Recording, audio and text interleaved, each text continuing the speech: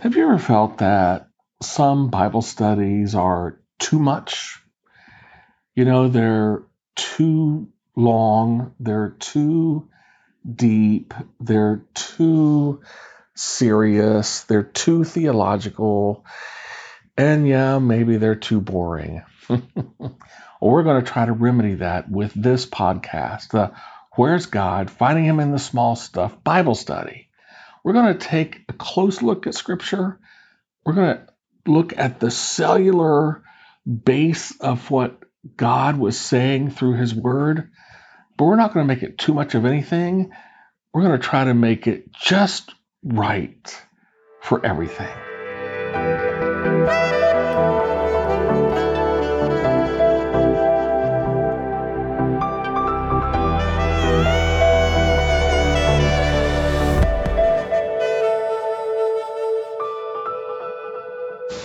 The people of Jesus' day, the people of Stephen's day, felt that they were so much better than the people of Moses' day, that they would never have done the things that those people did, the people who came out of Egypt with Moses, like making the golden calf to worship, for example. But when Stephen was defending himself before the Sanhedrin, he said to them, not only are you exactly like those people, but you're even worse than those people, that you have done things even worse than those people did. Well, needless to say, they didn't want to hear it. However, there was one person there in particular who did hear it, and who, by hearing it, well, a seed was planted in his life that Jesus was able to use later to convert him and to turn him and transform him into the greatest evangelist ever. We're going to talk about that in this episode of Where's God? Finding Him in the Small Stuff Bible Study.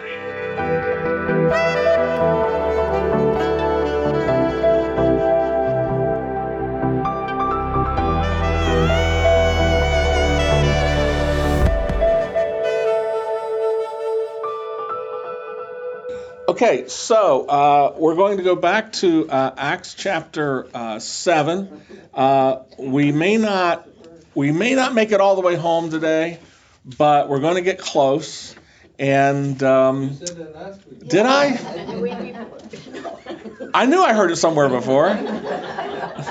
So, when I was picking out songs, I picked one out for Stephen that I thought would be, and this was in June or May. I love it. Oh, well, yeah. So we'll see what God wants us to do here. So I'm going to go back to kind of set the context to chapter 7, verse 41, and then we'll kind of start with verse 50, which is where we kind of left off, or 49, 48 actually, where we left off last week. So starting in verse 41 to verse 48, it says, "That was the time they made an idol in the form of a calf. They brought sacrifices to it and held a celebration in honor of what their hands had made. But God turned away and gave them over to the worship of the heavenly bodies. This agrees with what is written in the book of the prophets." This is from Amos. "Did you bring me sacrifices and offerings 40 years in the desert, O house of Israel? You have lifted up the shrine of Molech and the star of your god Rephan, the idols you made," again, the idea, you made with your hands to worship. "Therefore, I will send you into exile beyond Babylon. Our forefathers," this is Stephen now again talking, "our forefathers had the tabernacle of the testimony with them in the desert. It had been made as God directed Moses, according to the pattern he had seen." Again, the idea there is, it was made as God directed, but it was made with human hands. "Having received the tabernacle, our fathers under Joshua brought it with them when they took the land from the nations God drove out before them. It remained in the land until the time of David, who enjoyed God's favor and asked that he might provide a dwelling place for the God of Jacob. But it was Solomon who built the house for him." Again, the idea, the temple was also, everything we're seeing here is made by human hands. That the golden calf was made by human hands. These idols with the Molech and Rephan were made by human hands. The tabernacle was made by human hands. The temple was made by human hands. So now here we go today, starting with verse 48.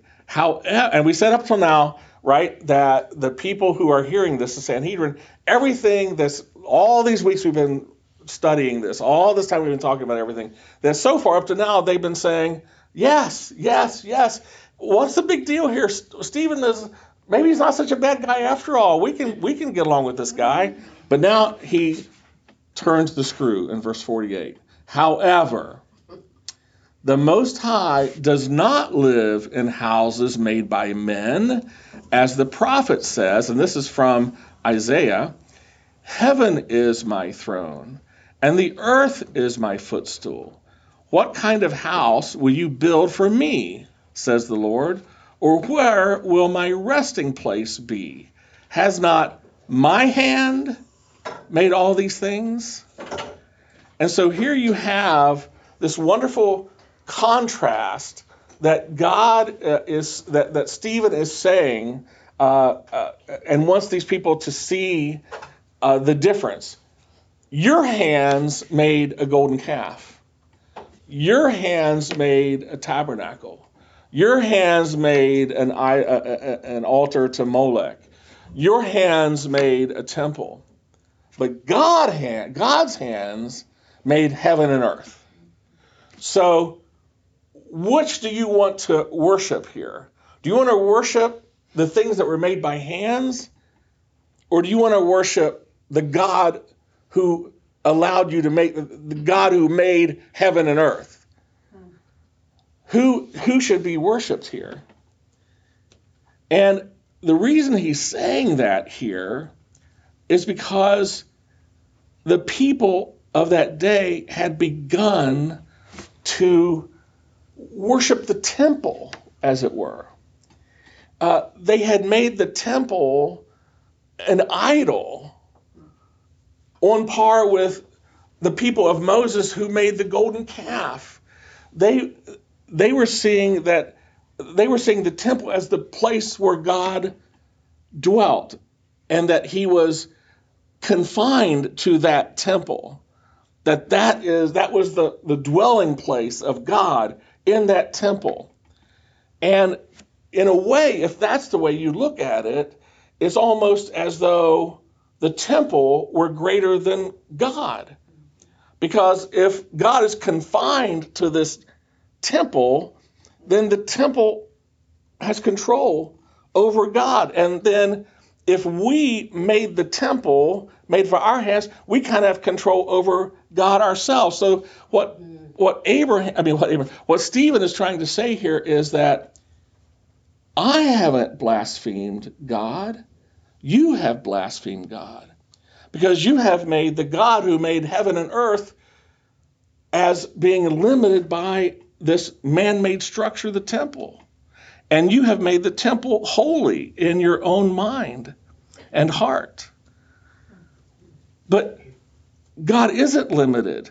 There was a time when God dwelt in the temple. His presence dwelt there. But not all of God was self-enclosed and self-contained in the temple.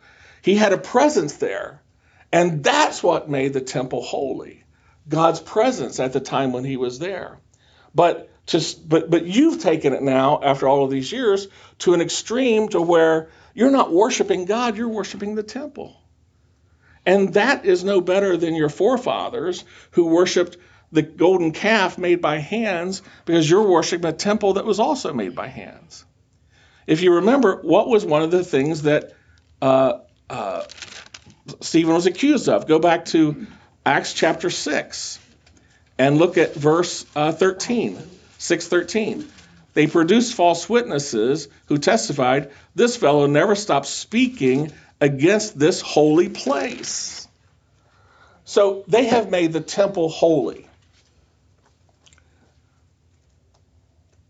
They have seen the temple as the only place where God can be worshipped. They have taken this and elevated it to equal with God. But it's only a place made by hands. So what Stephen is saying here is God is bigger than this. You've made God too small. And this isn't the God that we worship or should worship. William Barclay said in his commentary, he said, they had finished up with a Jewish God who lived in Jerusalem rather than a God of all men whose dwelling was the whole universe. And John MacArthur said in his commentary, the temple was the symbol of God's presence, not the prison of his essence. So what Stephen is saying here is, who is really blaspheming here? You say it, I blasphemed against God. I'm not blaspheming against God. You're blaspheming against God because you're limiting God and putting him in this temple. And you said, I blasphemed against the holy temple, but I can't, it's not possible to blaspheme against the holy temple because the temple is not holy in and of itself. So you've accused me of blaspheming God, blaspheming the temple, but I haven't blasphemed either one. You're the ones who are blaspheming this. You have made the temple your golden calf. And that's not right. That is something you're guilty of. See if I have any comments to make about that point or questions or anything. I think some people do that today with the church, actually. That they think you have to go to church to believe it, to worship God. Mm-hmm. I mean, you should go to church to worship. But, if you can also worship God at home, you can worship God, which, we had to do during COVID. But it's not. Well, the difference today is that when Jesus was crucified, if you remember, at the moment of his death, the veil in the temple was torn from top to bottom, right? No longer, at that point, God's presence left the temple. At that moment, there was no more separation between man and the Holy of Holies, where God's presence once dwelt. Again, not all of God's presence, but a part of God's presence dealt in the Holy of Holies. But at the crucifixion, when Jesus died, when that temple, when that veil was torn from top to bottom, it represented that God's presence in the temple left the temple, was no longer dwelling in the temple. Why? Because now the temple is no longer God's dwelling place. Where's God's dwelling place now? In us, right? We are the temple. The presence of God that once dwelt in the temple now dwells within each of us as believers. So there's no need for a temple anymore for God's presence to dwell, because now God's presence dwells within each one of us as his temple. And so, that's what you're saying there is right, because we take God with us wherever we go. We are God's temple today. There's one thing I love about the 23rd Psalm, where it says, may goodness and mercy follow me all the days of my life. I was always confused by that. I was like, may goodness and mercy follow me all the days of my life. Well, that's no good. I don't want goodness and mercy. I want mercy and goodness to catch up to me. What good does it do to follow? It's like chasing me. Like goodness for chasing me all of my life. Well, that doesn't do me any good. But that's not what David was talking. You know what he was talking about? He was talking about, may goodness and mercy follow me all the days of my life. What he was meaning there was that, may the places I go be better when I leave them than they were before I got there. May goodness and mercy follow me all the days of my life means, may I leave goodness and mercy behind me everywhere I go. So it follows me. If I go there, I bring goodness and mercy. When I go somewhere else, it's there, and then where I go next, it's there, and where I go next, it's there. And so goodness and mercy follows me because I'm leaving it with me everywhere I go, because I'm taking God with me when I go to those places. Stan. Just would you clarify a little bit more? So I don't think we're saying the church is not a holy place, are we? No. The church is just a building. Right. The only time it's a holy place is when we gather together to worship God and he is here with us. So when we leave here, the church is it's made by hands again. There's nothing really special about a church. What makes a church special is when we gather together to worship God, and where we are, God is present also. Now, that's not to say that the church doesn't have holiness things attached to it. There are Bibles in the church; those have holiness attached to them. There are crosses in the church; those have holiness attached to them. Just like in the temple, there were things that had holiness attached to them, but they are not holy. God makes them holy. God's presence makes those things holy. So if God is not there, they're not holy. They're only holy when God is present. So God is the Holy One, and without Him, nothing is holy. But with Him, that's why being holy really means to be set apart. And so we are holy because as believers, when the Holy Spirit lives within us, we're set apart from unbelievers in that way. And so we are now the temple, and we are now holy because we have the Holy Spirit within us. And when we gather together, then that's a holy place, because where we are, He is. Yes, Becky. I have a question. In Ezekiel 43, the glory returns to the temple. Mm-hmm. God came in. Did it remain there until the veil was torn from the top to the bottom? Yeah, there was a time when God's presence left the temple, but yeah, generally speaking, that at the times when it says that God dwelt in the temple, what it means is that a part of God dwelt in the temple. He had a presence there. He dwelt between the cherubim, as it were, on the mercy seat. But it wasn't God in His totality that was there. As a matter of fact, if you want to look back at 2 Chronicles, let me find it here. 2 Chronicles chapter 6. 2 Chronicles chapter 6. Now this is at the dedication of the temple. And this is Solomon praying at the dedication of the temple. The title of this section in my Bible says Solomon's Prayer of Dedication. So if you go to verse 18 of chapter 6 of 2 Chronicles, it says, and this is Solomon praying at the dedication of the temple. He says, "But will God really dwell on earth with men? The heavens, even the highest heavens, cannot contain you. How much less this temple I have built? Yet give attention to your servant's prayer and his plea for mercy." If you skip down to verse 20, "May your eyes be open toward this temple day and night, this place of which you said you would put your name there." So the idea is that even Solomon, when he built the temple and dedicated, knew that God wouldn't dwell there in His totality, but that there would be God's presence there during the time. And so the temple was made holy by God's presence, but they were to worship God, not to worship the temple. So like Jan said, the church today, we're not to worship the church. We're to come to church to worship the Lord. So this is part of his defense, where he's saying, okay, not me, but you. I'm not the one who blasphemed God. You're the one who blasphemed God, because my God is big. My God created the heaven and the earth, and this is His footstool. But your God is contained in the temple, and you have begun to make the temple an idol. Just like, and what Stephen is really trying to do here is to say to the people of his day that you're just like your forefathers.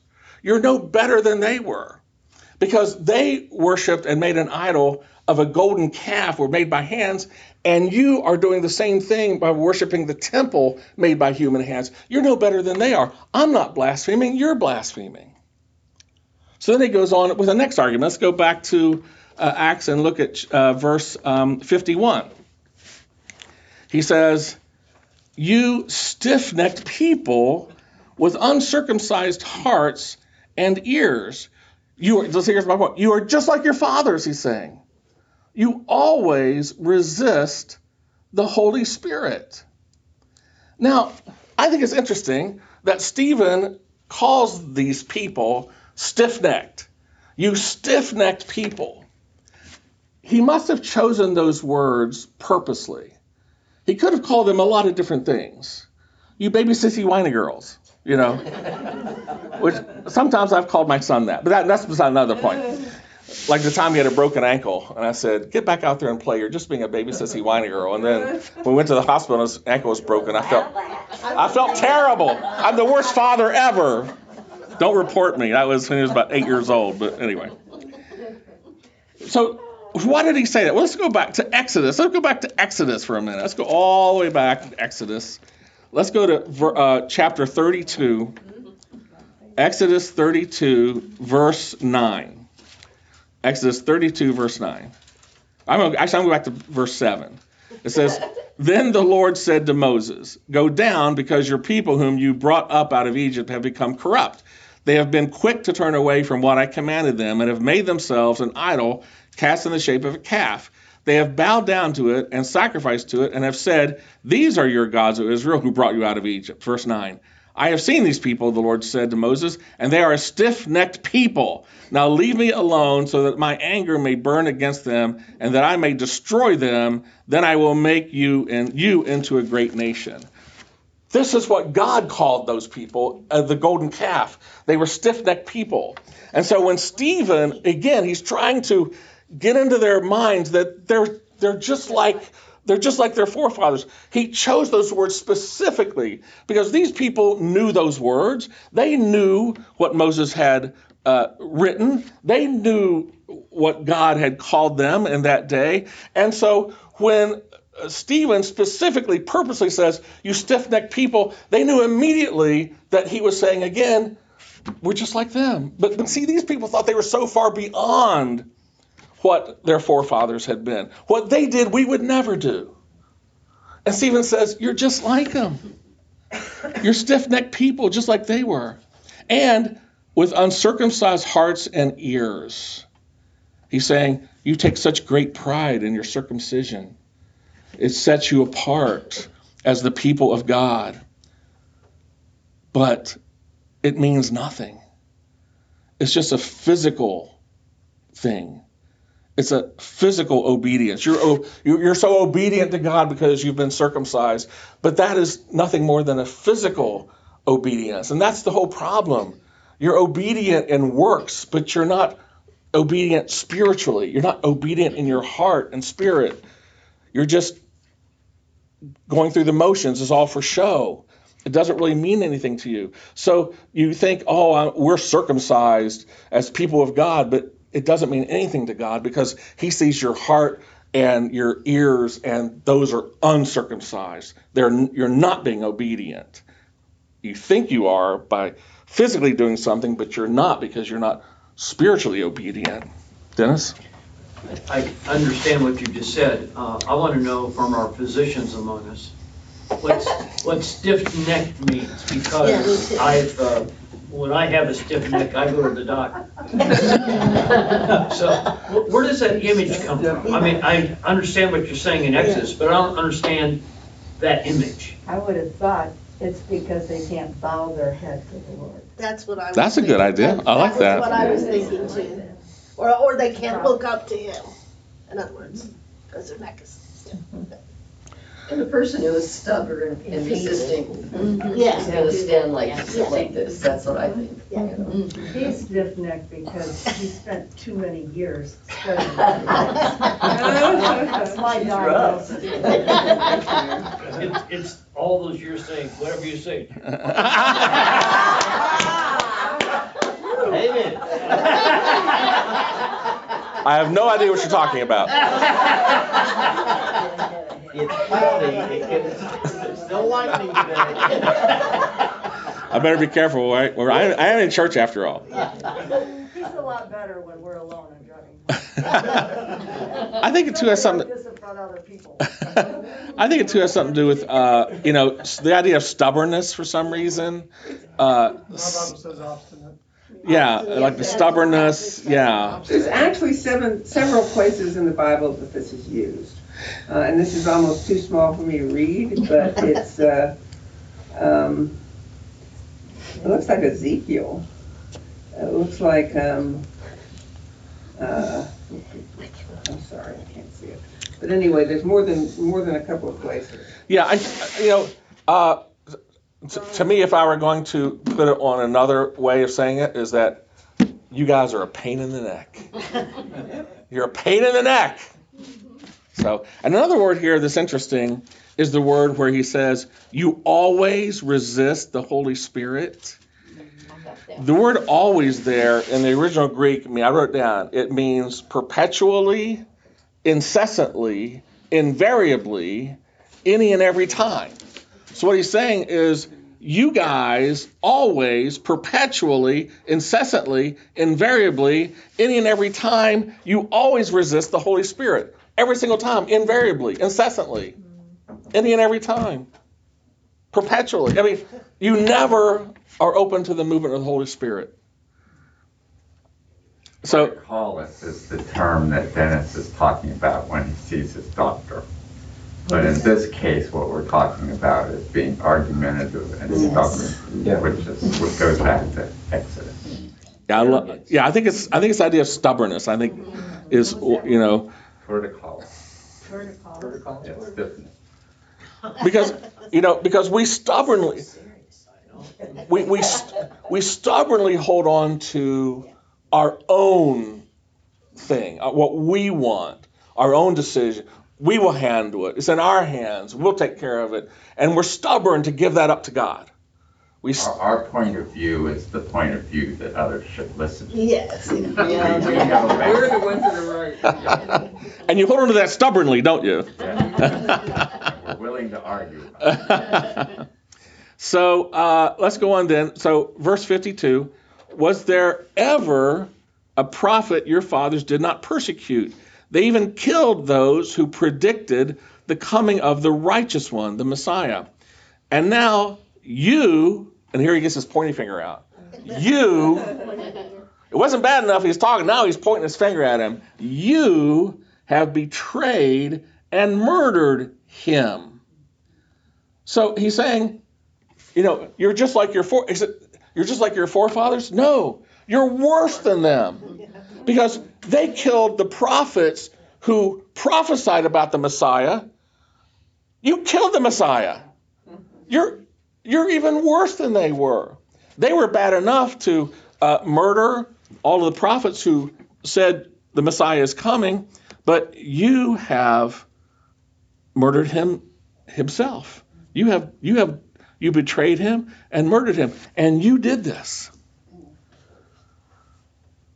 In verse 53, you who have received the law that was put into effect through angels have not obeyed it. So remember, they accused him of blaspheming against God. He said, not me, but you, because my God's big and your God's small. Blaspheming against the temple, holy temple. He says, you can't blaspheme against the holy temple because the temple's not holy.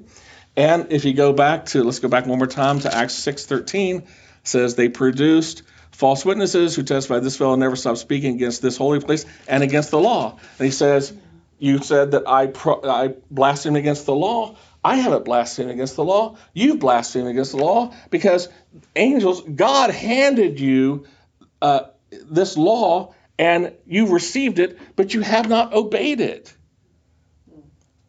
Have no other gods before me. Well, they're worshiping the temple. Make no idols, but they made an idol of the temple. Do not take the name of your God in vain, and yet they're taking his name in vain by not obeying him. Do not murder, and yet they murdered Jesus. They wanted to murder Peter. They're going to murder Stephen. And bear no false testimony. Don't lie. I mean, the whole case against him is one big lie. So he says, who is really blaspheming the law here? Not me, but you. So now Stephen has completely turned the tables on the Sanhedrin. He says, you said that I blasphemed this, but I didn't. You said that I blasphemed that, but I didn't. You're the ones who have been the blasphemers. You're the ones who are the problem. And not only that, you're no better than the people of the golden calf, and not only that, you're actually worse than they were. And so that everything that's come before that we've been studying in this whole chapter 7 has led up to this passage today, because all of that was to set the stage and the context for Stephen to say and to point his finger and say, you are the disobedient ones. You are the ones that God is not happy with. You are the ones who are not being the people that God wants you to be. I'm not guilty of these things. You're guilty of these things. Now, how do you think they're going to react to that?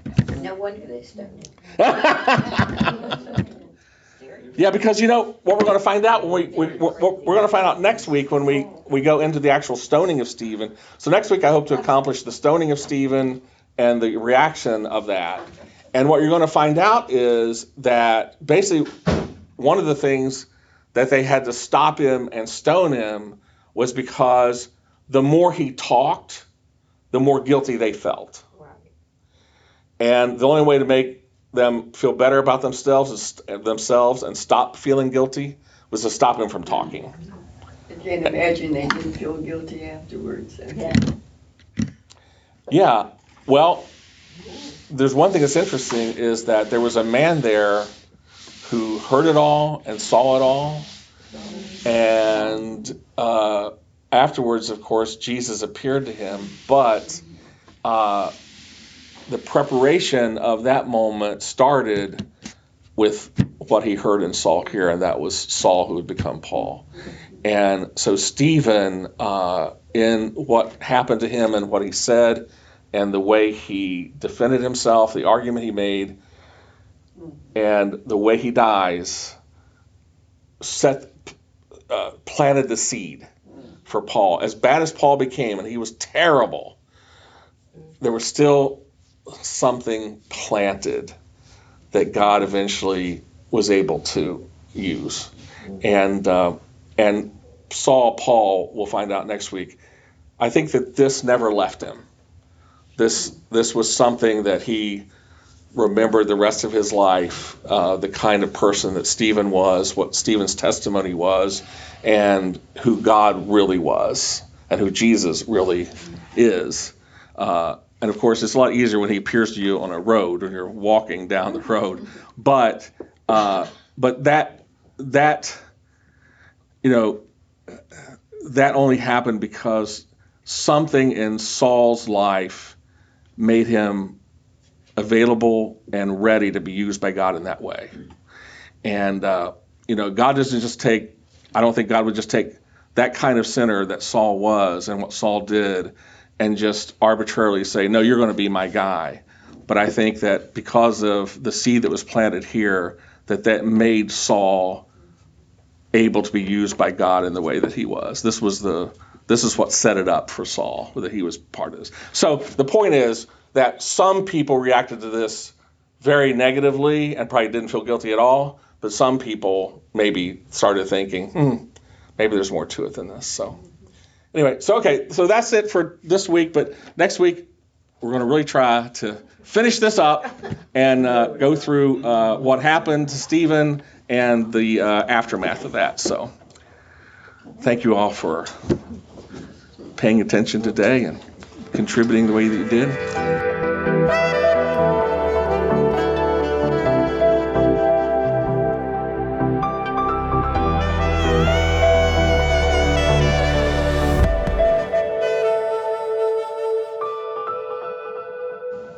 That concludes this episode of Where's God? Finding Him in the Small Stuff Bible Study.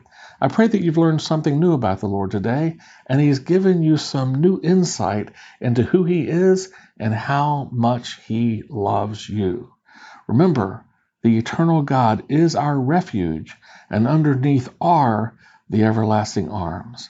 May in that refuge today and those everlasting arms you find the provision that you need, the protection that you need, the power that you need, and through those, the peace that you need. Remember, He said, my peace I give you, peace be with you. Shalom.